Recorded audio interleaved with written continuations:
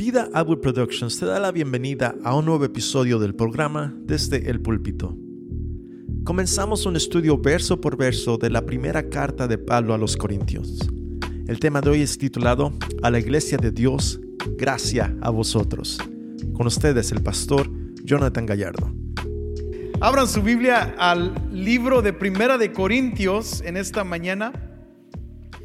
Fue impresionante pasar años en el Evangelio de Juan porque vimos la gloria de Cristo Jesús a través de cada página. De hecho, pudimos escuchar de Jesús directamente sus palabras y cómo Él vivió junto con sus discípulos y demostró su verdad y su vida ejemplar con ellos. Fue un tiempo impresionante donde nos pudimos sumergir con las palabras de nuestro Señor Jesús y verle a Él como debemos de verle.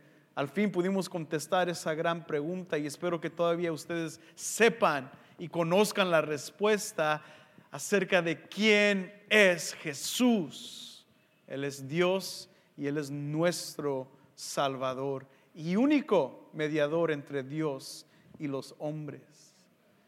Pero ahora pasamos ya los 3 años en Juan y ahora no prometo ningún tiempo. Pensé que Juan íbamos a terminar menos de 1 año, pero no voy a hacer ninguna promesa acerca de Primera de Corintios, pero lo que probablemente ocurra es que case a algunas de sus hijas e hijos al finalizar esta serie. O no sé, algunos de sus hijos que están en la primaria van a graduarse de la universidad antes de que terminemos. Pero vamos a entrar en un tiempo conociendo ahora el corazón del apóstol Pablo, dando su carta a una iglesia. Cuando Jesús, y vemos los evangelios, vemos la persona de Jesús y su mensaje a sus discípulos que trasciende también generaciones. Y en esta ocasión vemos el fruto de esa palabra en una persona que aún no estuvo directamente con él, pero tuvo una visión, tuvo un discipulado directo e intenso también por 3 años en un desierto de Arabia y fue demostrado y enseñado e instruido por Cristo Jesús. Y ahora ese fruto Pablo, como pastor, como evangelista, como misionero, ahora da, enseña y trae conocimiento a la iglesia en Corinto. Una iglesia que excede en todos los dones. Una iglesia que sabe profetizar, que habla en lenguas, que hace milagros. Una iglesia que tiene todos los dones, dice Pablo. Pero sin embargo, una iglesia que debe ser corrigida. Hay algo malo que está ocurriendo en la iglesia en Corinto. Y es aquí la razón por cual Pablo empieza a escribir esta carta para esta iglesia, que nos recuerda, hermanos, que iglesias no son perfectas. Nos recuerda que iglesias necesitan ser corregidas, porque tenemos la tendencia aún dentro desde el liderazgo, el pastorado, a los congregantes, tenemos la tendencia de desviarnos de la verdad. Y lo que ocurre en Corinto es muy necesario aprender y asimilar y también no caer en la misma tentación de ellos que encontramos en esta carta cuando Pablo les demuestra por qué está escribiendo.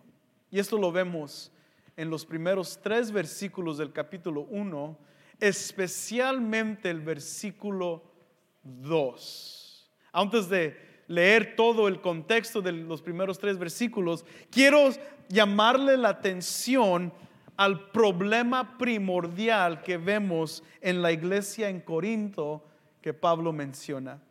Dice el versículo 2: capítulo 1, versículo 2, a la iglesia de Dios que está en Corinto, a los que han sido santificados en Cristo Jesús, llamados a ser santos. Ahí está el problema. Pablo utiliza esta construcción intensa, directamente correspondiendo a la iglesia con Dios, santificados por Cristo Jesús, un énfasis de una iglesia que le pertenece al Dios Altísimo, que debería de estar viviendo santificada y en santidad, porque son de Dios y han sido santificados por Cristo Jesús.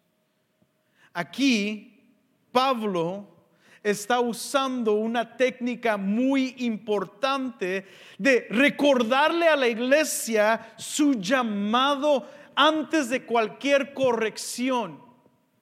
En Gálatas es muy diferente, pero en Corinto inicia recordándoles a la iglesia su verdadera identidad, que nos demuestra a nosotros la tónica del resto de la carta. Nos demuestra todos los errores que vamos a estar viendo, todas las correcciones que Pablo va a estar escribiendo. Todo lo que Pablo va a enfatizar tiene como base una iglesia que ha perdido su identidad en Cristo Jesús.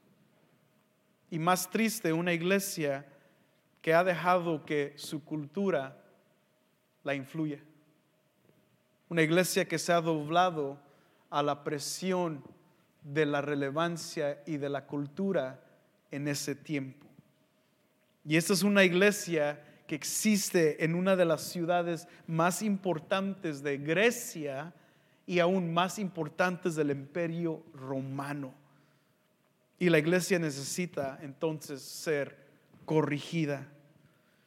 Hay asuntos teológicos muy profundos en esta carta, hermano, y de antemano les alerto que vamos a predicar y enseñar mucha teología a través de estas porciones bíblicas.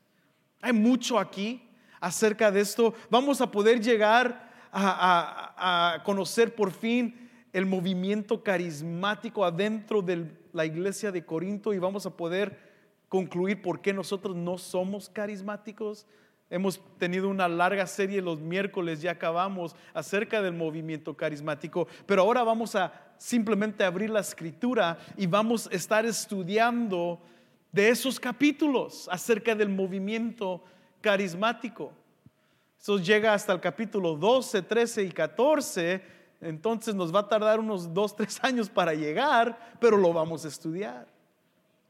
Y vamos a ver acerca de estos dones. Vamos a ver acerca de estructuras eclesiastales, o sea, cómo debería la iglesia correr, cómo se debería hacer la Santa Cena, cómo deberíamos de ejecutar la disciplina de membresía, etcétera. Todo esto está contenido en esta carta para la iglesia, pero no hay que confundirnos en simplemente tratar a la carta de Corinto como una teología sistemática o como un libro de doctrinas. Es una carta que viene de un corazón pastoral para regresar a la iglesia a su identidad en Cristo. Es peligroso vivir conformados por el mundo. Es peligroso caer bajo la presión de nuestra cultura, y lo hemos visto evidente en estos últimos años. Iglesias que han caído, han llegado a la cumbre de la fama, de la relevancia, de renombre. Y así como han sido expuestos a la fama, así también han sido expuestos a su maldad delante de los ojos de todos. Pero no hay que gozarnos como cristianos porque están manchando el nombre de Cristo. Iglesias grandes en esos últimos años y aún décadas han estado cayendo porque se han doblado a las presiones de la cultura. Y los pastores están avergonzando el nombre de Cristo, avergonzando el movimiento cristiano, porque están cayendo bajo esta presión. En un podcast que el pastor Henry y yo estábamos hablando, dimos un ejemplo de una iglesia relevante hoy día. Y no estamos como simplemente criticando la iglesia, sino que cuando hay una iglesia que está causando mucha influencia en el mundo cristiano y no hay un detector correcto bíblico de lo que está pasando, a veces muchas personas dentro del movimiento cristiano piensan que, mira, esa es una iglesia buena porque hay mucha gente allí, mucha influencia. Y esta iglesia grande que está en Oklahoma City empezó a tener unos servicios medios raros para el servicio de resurrección. Tuvo un servicio bien raro y bien mal. De hecho, uno de sus pastores comparó a Jesús con, ni quiero decir a lo que lo comparó, pero fue terrible, una blasfemia terrible, comparación de Jesús con una de esas mujeres que bailan en los antros y en esos lugares donde van los hombres a ver mujeres encueradas. Y estamos hablando de iglesias de miles de personas, influencia en todas partes. Cuando la iglesia y los pastores se doblan a las presiones de la cultura, es peligroso. Y Pablo, siendo Pablo, invirtiendo gran porción de su tiempo en Corinto, escucha, observa, responde a la situación y no quiere dejar que esta iglesia de los santos, de aquellos que han sido llamados y santificados por la sangre de Cristo Jesús, se pierda en la basura del movimiento de la cultura. Y les llama alerta. Mira, regresa brevemente a Hechos. Lo leímos al inicio. Hechos capítulo 9.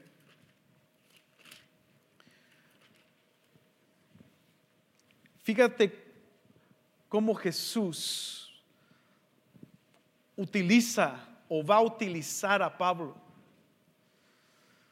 Dice el versículo 15: ve, porque él es mi instrumento escogido. O sea que Dios va a escoger a Pablo para tal momento, para llevar mi nombre en presencia de los gentiles, de los reyes y de los israelitas, porque yo le he mostrado cuánto debe padecer por mi nombre. Este es el hombre que va a traer dirección a las iglesias por medio de la palabra de Cristo Jesús. Por eso es el que escribe más de todos los apóstoles. Ananías dice en los versos antes que él es el que causaba tanto dolor y persecución a los santos. Y ahora, ¿a quién está escribiendo Pablo? A los santos. Pablo ahora era peligroso en su vida anterior, pero ahora es un instrumento de peligro para el reino de las tinieblas, porque ese reino de tinieblas quiere causar destrucción, división, confusión en la iglesia de Cristo Jesús, y Pablo se va a levantar para contrarrestar cualquier ataque.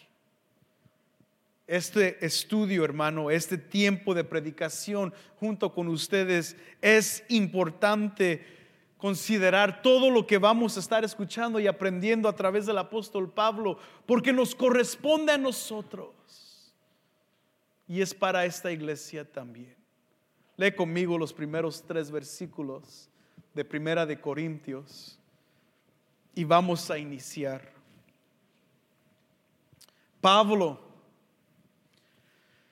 llamado a ser apóstol de Jesucristo por la voluntad de Dios, y Sóstenes, nuestro hermano, a la iglesia de Dios que está en Corinto, a los que han sido santificados en Cristo Jesús, llamados a ser santos, con todos los que en cualquier parte invoquen el nombre de nuestro Señor Jesucristo, Señor de ellos y nuestro. Gracia y paz a ustedes, de parte de Dios, nuestro Padre, y del Señor Jesucristo. Pablo empieza entonces a escribir a una iglesia que nos da a los pastores mínimo, nos da un tiempo para respirar, porque aún vemos que en la iglesia del Nuevo Testamento no hay iglesias perfectas, aún en el Nuevo Testamento, aún teniendo, como dice el libro de Hechos, a Pablo como pastor por 1 año y medio.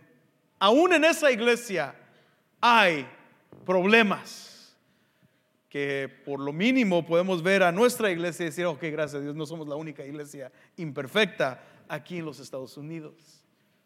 No hay iglesia perfecta. Las iglesias necesitan alinearse siempre a la voluntad del Padre Celestial que viene a través de la palabra de Cristo Jesús. Y la primer persona que vemos y observamos en estos breves versículos, esta introducción realmente tiene mucho que darnos al estudiar la introducción. Y todos los hombres que están conmigo en las reuniones de hombres de estudio bíblico, digan amén. Ahí están esos hombres. Pocos. Yo los veo muchos, hermanos. Yo cuando los veo son como unos 10, pero yo veo una multitud. Ahí todos los lunes, estudiando la palabra de Dios. Ellos saben la importancia de estudiar las introducciones. De hecho, busca a aquellos que dijeron amén y ve con ellos después del servicio y dile, oye, dame un discurso acerca del apóstol Pablo. Van a saber todo. Ellos de hecho saben exactamente qué año se escribió esta carta. Yo no lo he dicho todavía. Ellos saben en qué viaje misionero se escribió esta carta y de dónde se escribió esta carta. Y por eso ellos ahorita van a decir, eso ya me lo sé. Oh, eso yo ya lo estudié. Pero con esos 4 hombres que dijeron amén, vamos a causar una revolución en esta congregación. Amén. Amén. All right, let's go. Apóstol Pablo, there you go. Aplauso a Cristo Jesús. Mínimo hay alguien con fe aquí. Vamos a empezar en el primer versículo con la primera palabra que encontramos, y es la persona del apóstol Pablo. Apóstol Pablo. Aquí vemos inmediatamente la presentación de este nombre que nos va a dar un entendimiento de lo que va a estar sucediendo y va a estar escribiendo el resto de la letra, de la carta. Pero aquí tenemos que considerar varias implicaciones acerca del apóstol Pablo, porque si no, perdemos entonces el poder detrás de mucho lo que Pablo dice a través de la carta. Aquí, considerando a Pablo, tenemos que conocer un poco de su trasfondo. Ahora voy a correr yo en esto, por eso busca a los hombres que estuvieron en las noches bíblicas y ve con ellos para que te expliquen más. Pero ahorita voy a correr para que puedas entender mínimo un poco del trasfondo de la vida de Pablo. Por ejemplo, hay 3 bases donde tenemos que considerar a Pablo en 3 aspectos. El primer aspecto es su vida judía, su vida helenística y también su vida romana. Todo eso va a usar a Pablo, o va a ayudar a Pablo para ser lo que él va a decir, un apóstol de Jesucristo. Todo el trasfondo y la vida de donde fue creado Pablo. Va a ser utilizado, como dijo Jesús, como mi instrumento para los gentiles y los santos y los israelitas. Toda la persona de Pablo, toda su vida ha sido formado para este momento, para predicar las buenas nuevas de Jesús. Es judío de la tribu de Benjamín. Es donde vemos que recibió su nombre Saulo o Saúl, su nombre hebreo. Hay un pensamiento muy prevalente en las iglesias que piensan que Jesús le cambió el nombre de de Saulo a Pablo, pero no es así. Pablo es un nombre griego y Saulo es un nombre hebreo que probablemente sus padres se los dio en base al primer rey de Israel, especialmente al rey Saúl, que es de la tribu de Benjamín, así como Pablo. Entonces, un judío de nacimiento, y desde temprana edad fue enviado a Jerusalén, y entre Jerusalén y Tarsos fue un estudiante devoto a la ley de Dios, al Antiguo Testamento totalmente, viniendo de padres ortodoxos, judíos, devotos ellos mismos a la ley. Un padre que probablemente fue fariseo él mismo, que lo instruyó en todo aspecto de la ley desde temprana edad y luego lo envió a las mejores escuelas, especialmente a una escuela donde el instructor era el fariseo Gamaliel, uno de los mejores fariseos del tiempo y de la época de Pablo. Y en base a esas enseñanzas y esa formación, Pablo desarrolla en su corazón y en su espíritu una devoción total a la palabra de Dios.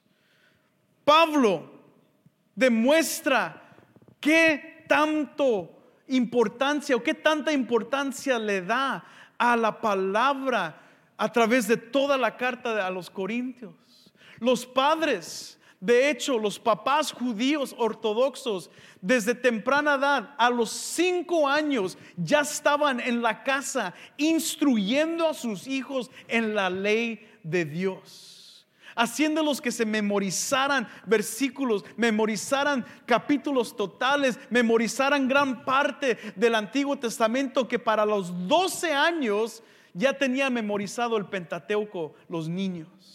Y eso era formación en la escuela, en la sinagoga, pero también venía primordialmente de los padres. Todos los padres digan amén, así como yo. Padres devotos a instruir a sus hijos en la palabra de Dios.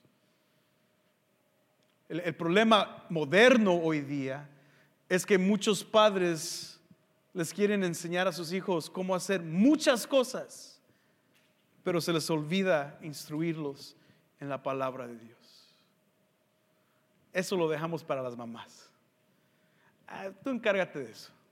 De hecho, nuestros hijos regresan a la casa todos los domingos con un papelito de un versículo de memorización, con una tarea para sus hijos. Y los papás dicen, ¿a poco sí? ¿Cuándo empezaron eso? Ya tenemos como 4 o 5 años haciéndolo, hermano. Ese es tu deber como padre, instruir a tus hijos en la palabra de Dios. Y así lo estaban haciendo, y así lo hicieron con Pablo.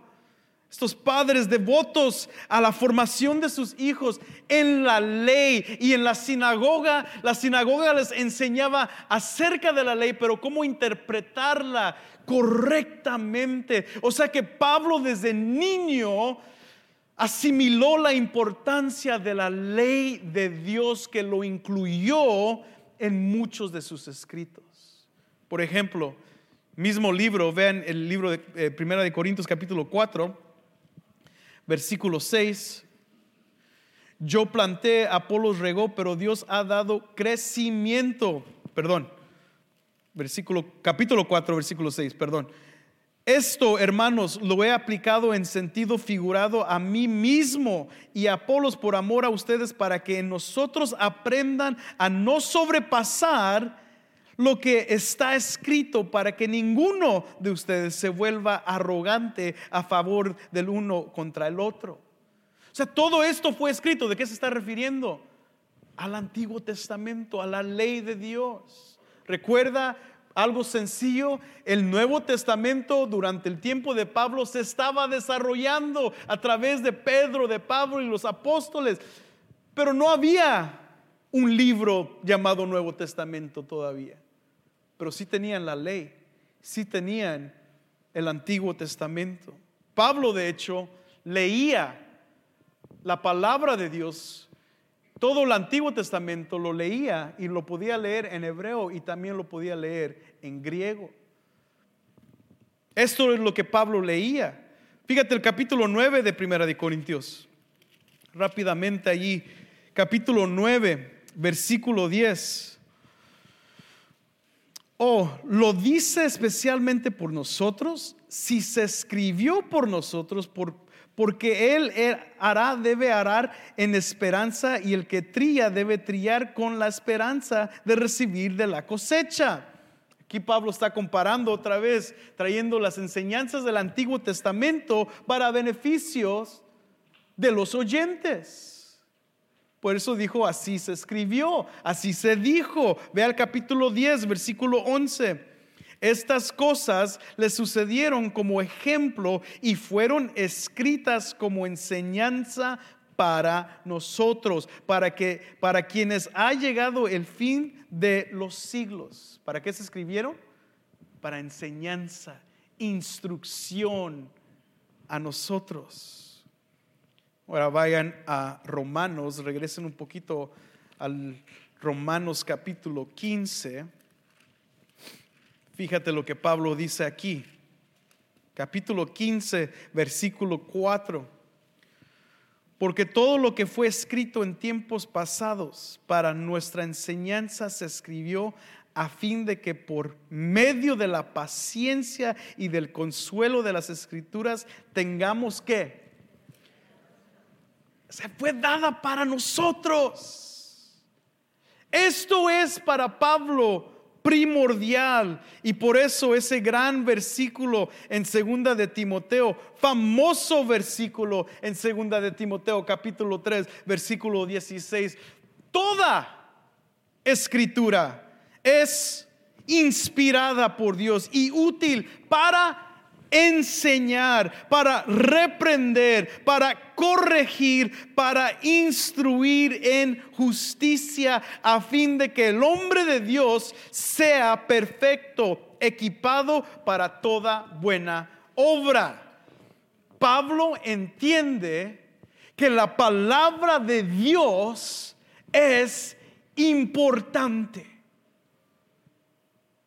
Esto es parte de su formación en una cuna judía que Dios va a utilizar para que su testimonio y su predicación sea aún más poderosa. Imagínate a Pablo tratando de predicarle a los judíos sin conocer el Antiguo Testamento. ¿Qué dirían los judíos? Bro, tú ni sabes la ley. Tú estás diciendo: creo que un profeta dijo esto y creo que Isaías dijo, ni sabes. No. Pablo sabía. Isaías dijo así, Oseas dijo así.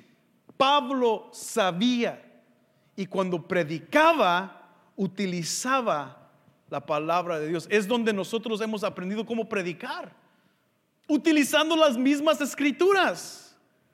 Pablo nos ha enseñado cómo predicar porque él basa su predicación en base a las escrituras y lo que Jesús le había dicho.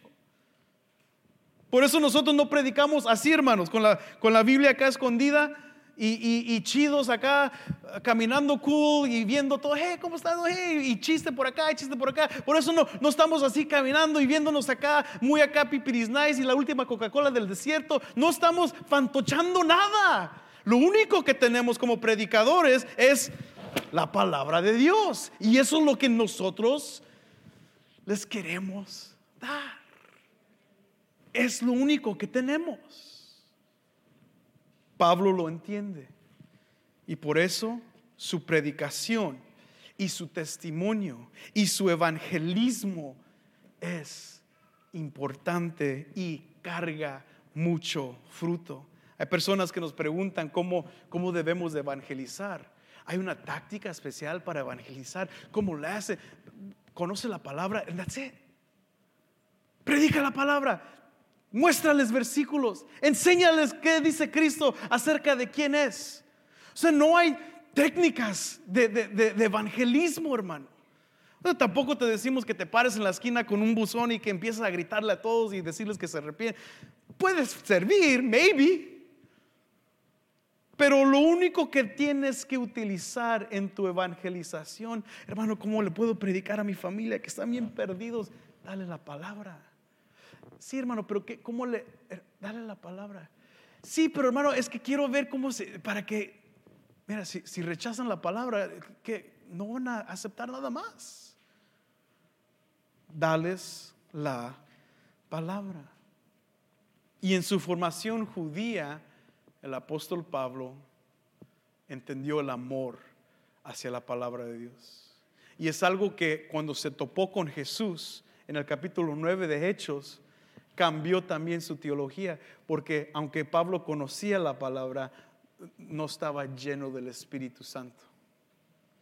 Y es cuando Cristo y el Espíritu Santo lo llena, que le da un nuevo entendimiento de esa palabra para utilizarla con poder y bajo la autoridad del Espíritu Santo. Porque nada nos gana de conocer, simplemente otro libro más de información. Por eso, cuando es ligada con el poder del Espíritu Santo, la palabra te cambia totalmente. Pablo no solamente es judío, es o viene formado del mundo helenístico o de helenismo. Es una palabra grande. Muchos de ustedes tal vez no entiendan qué es, pero busca a aquellos que se sentaron en el estudio bíblico. Pregúntales, ¿qué es helenismo? A ver, levanten la mano los que estuvieron en el estudio bíblico. Levántenla con orgullo, hermanos. Orgullo santo a ellos. Aquí tengo la descripción de lo que es helenismo, pero no lo voy a decir. Quiero que ellos lo digan. Pero bueno, helenismo, esa cultura helenística, quiere decir, para Pablo en este tiempo vivió en Tarso, nació en Tarso, que es una ciudad que ha adoptado las costumbres de Grecia y a la misma vez de Roma, junto con una mezcla judía.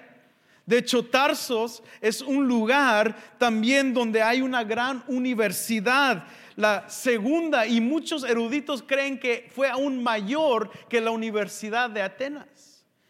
Esto es una ciudad que conoce el mover de los griegos, conoce su filosofía, conoce su sistema de educación, y a la misma vez que Pablo va a Jerusalén, a la sinagoga para estudiar la ley, también es formado en su hogar en este concepto de filosofía griega. Es aquí donde la educación griega influye a Pablo y le demuestra acerca de la retórica, que fue parte esencial de la educación de los griegos. Este concepto de retórica y de cómo hablar y cómo presentarse delante de las multitudes.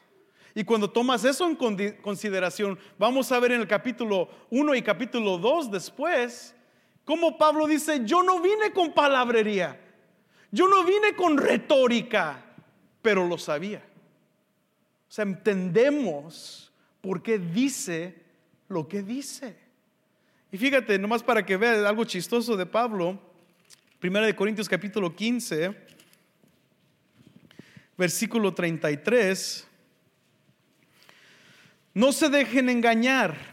Las malas compañías corrompen las buenas costumbres. Si te das cuenta, está entre comillas, porque es una cita, una frase de alguien más. Pero aquí no es la frase de Isaías, no es la frase de Jeremías, no es la frase de Ezequiel, no es la frase de ningún otro profeta del Antiguo Testamento. Es la frase de un tal conocido griego filósofo llamado Mander. Él es el que decía esta frase, y Pablo utiliza su frase como ejemplo en su predicación. Por eso de vez en cuando, hermanos, utilizamos comparaciones, metáforas de la vida diaria en nuestra predicación también. Por eso de vez en cuando mencionamos a otras personas, a Bad Bunny, a cosas de TikTok, pero nunca basamos nuestra teología en eso, simplemente son ejemplos.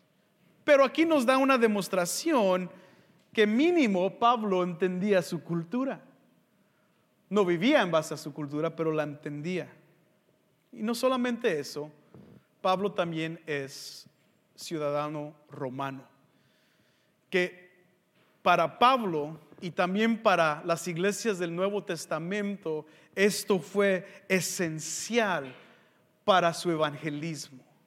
Como ciudadano romano, y ahora para que lo entiendan, él tenía visa para todos los países.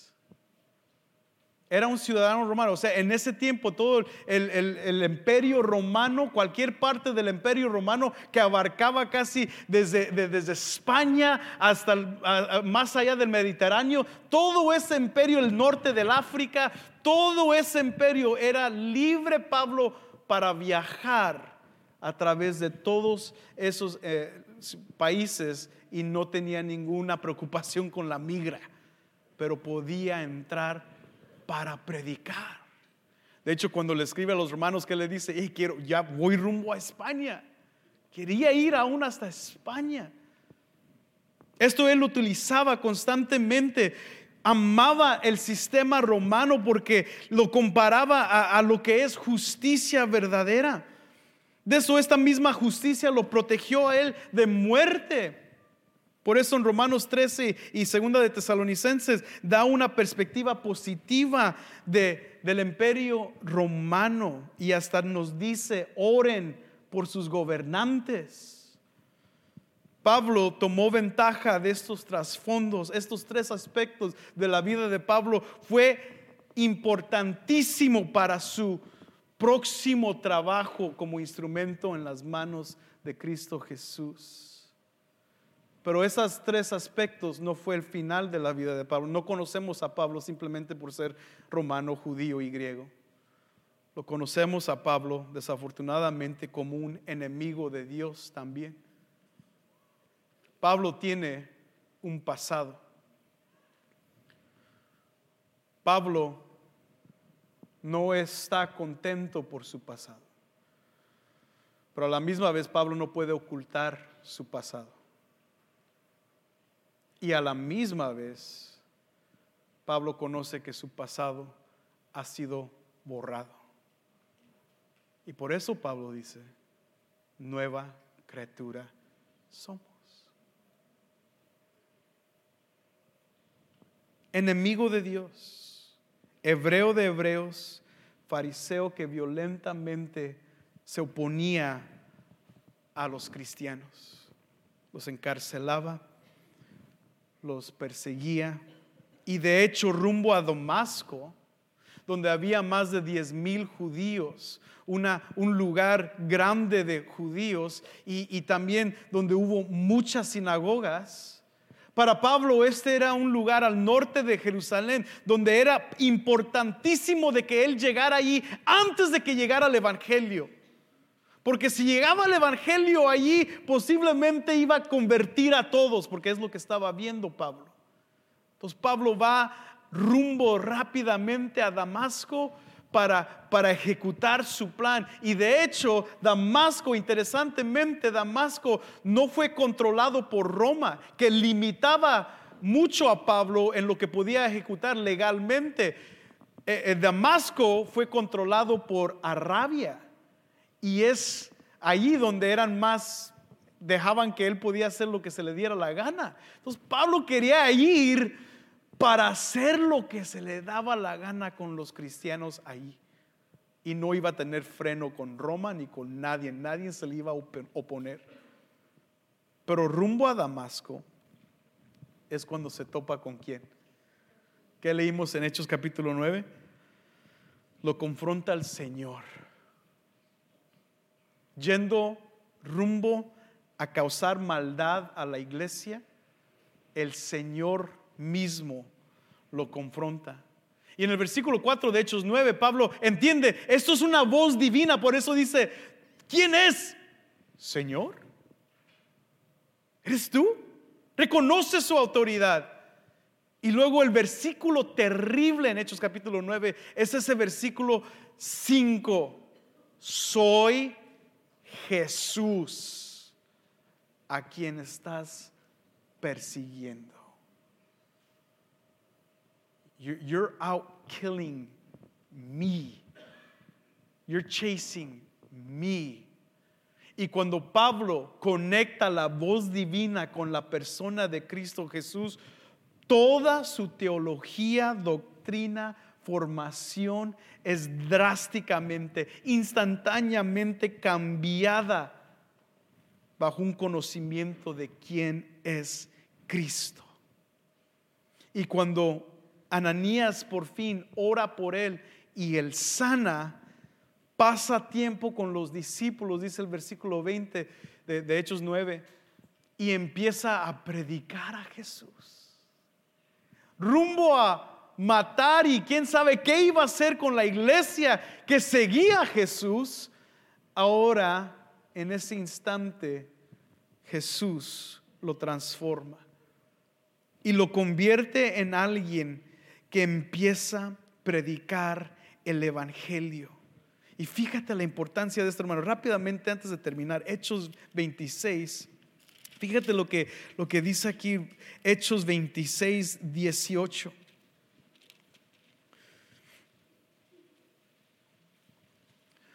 Para que les abras sus ojos, a fin de que se convierten de las tinieblas a luz y del dominio de Satanás a Dios, para que reciban por la fe en mí el perdón de pecados y herencia entre los que han sido santificados.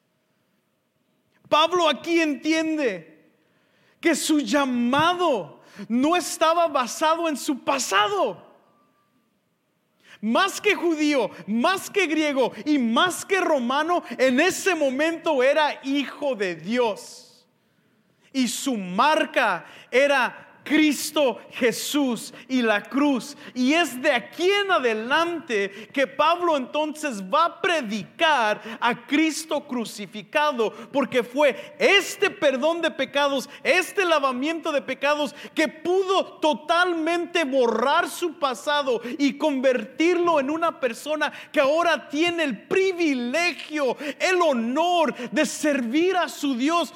Cuando antes pensaba que estaba sirviendo a Dios, ahora lo está sirviendo de verdad y rinde totalmente su vida para dedicarse a la predicación del evangelio de Cristo Jesús, que el resto de Primera de Corintios nos va a demostrar es poder de Dios. Si pudo cambiar a Pablo, ¿qué no puede ser Dios contigo? Ponte de pie en esta mañana. Antes del que Pastor Henry cierre nuestro tiempo con una bendición, amigos, hermanos, no dependan de su pasado.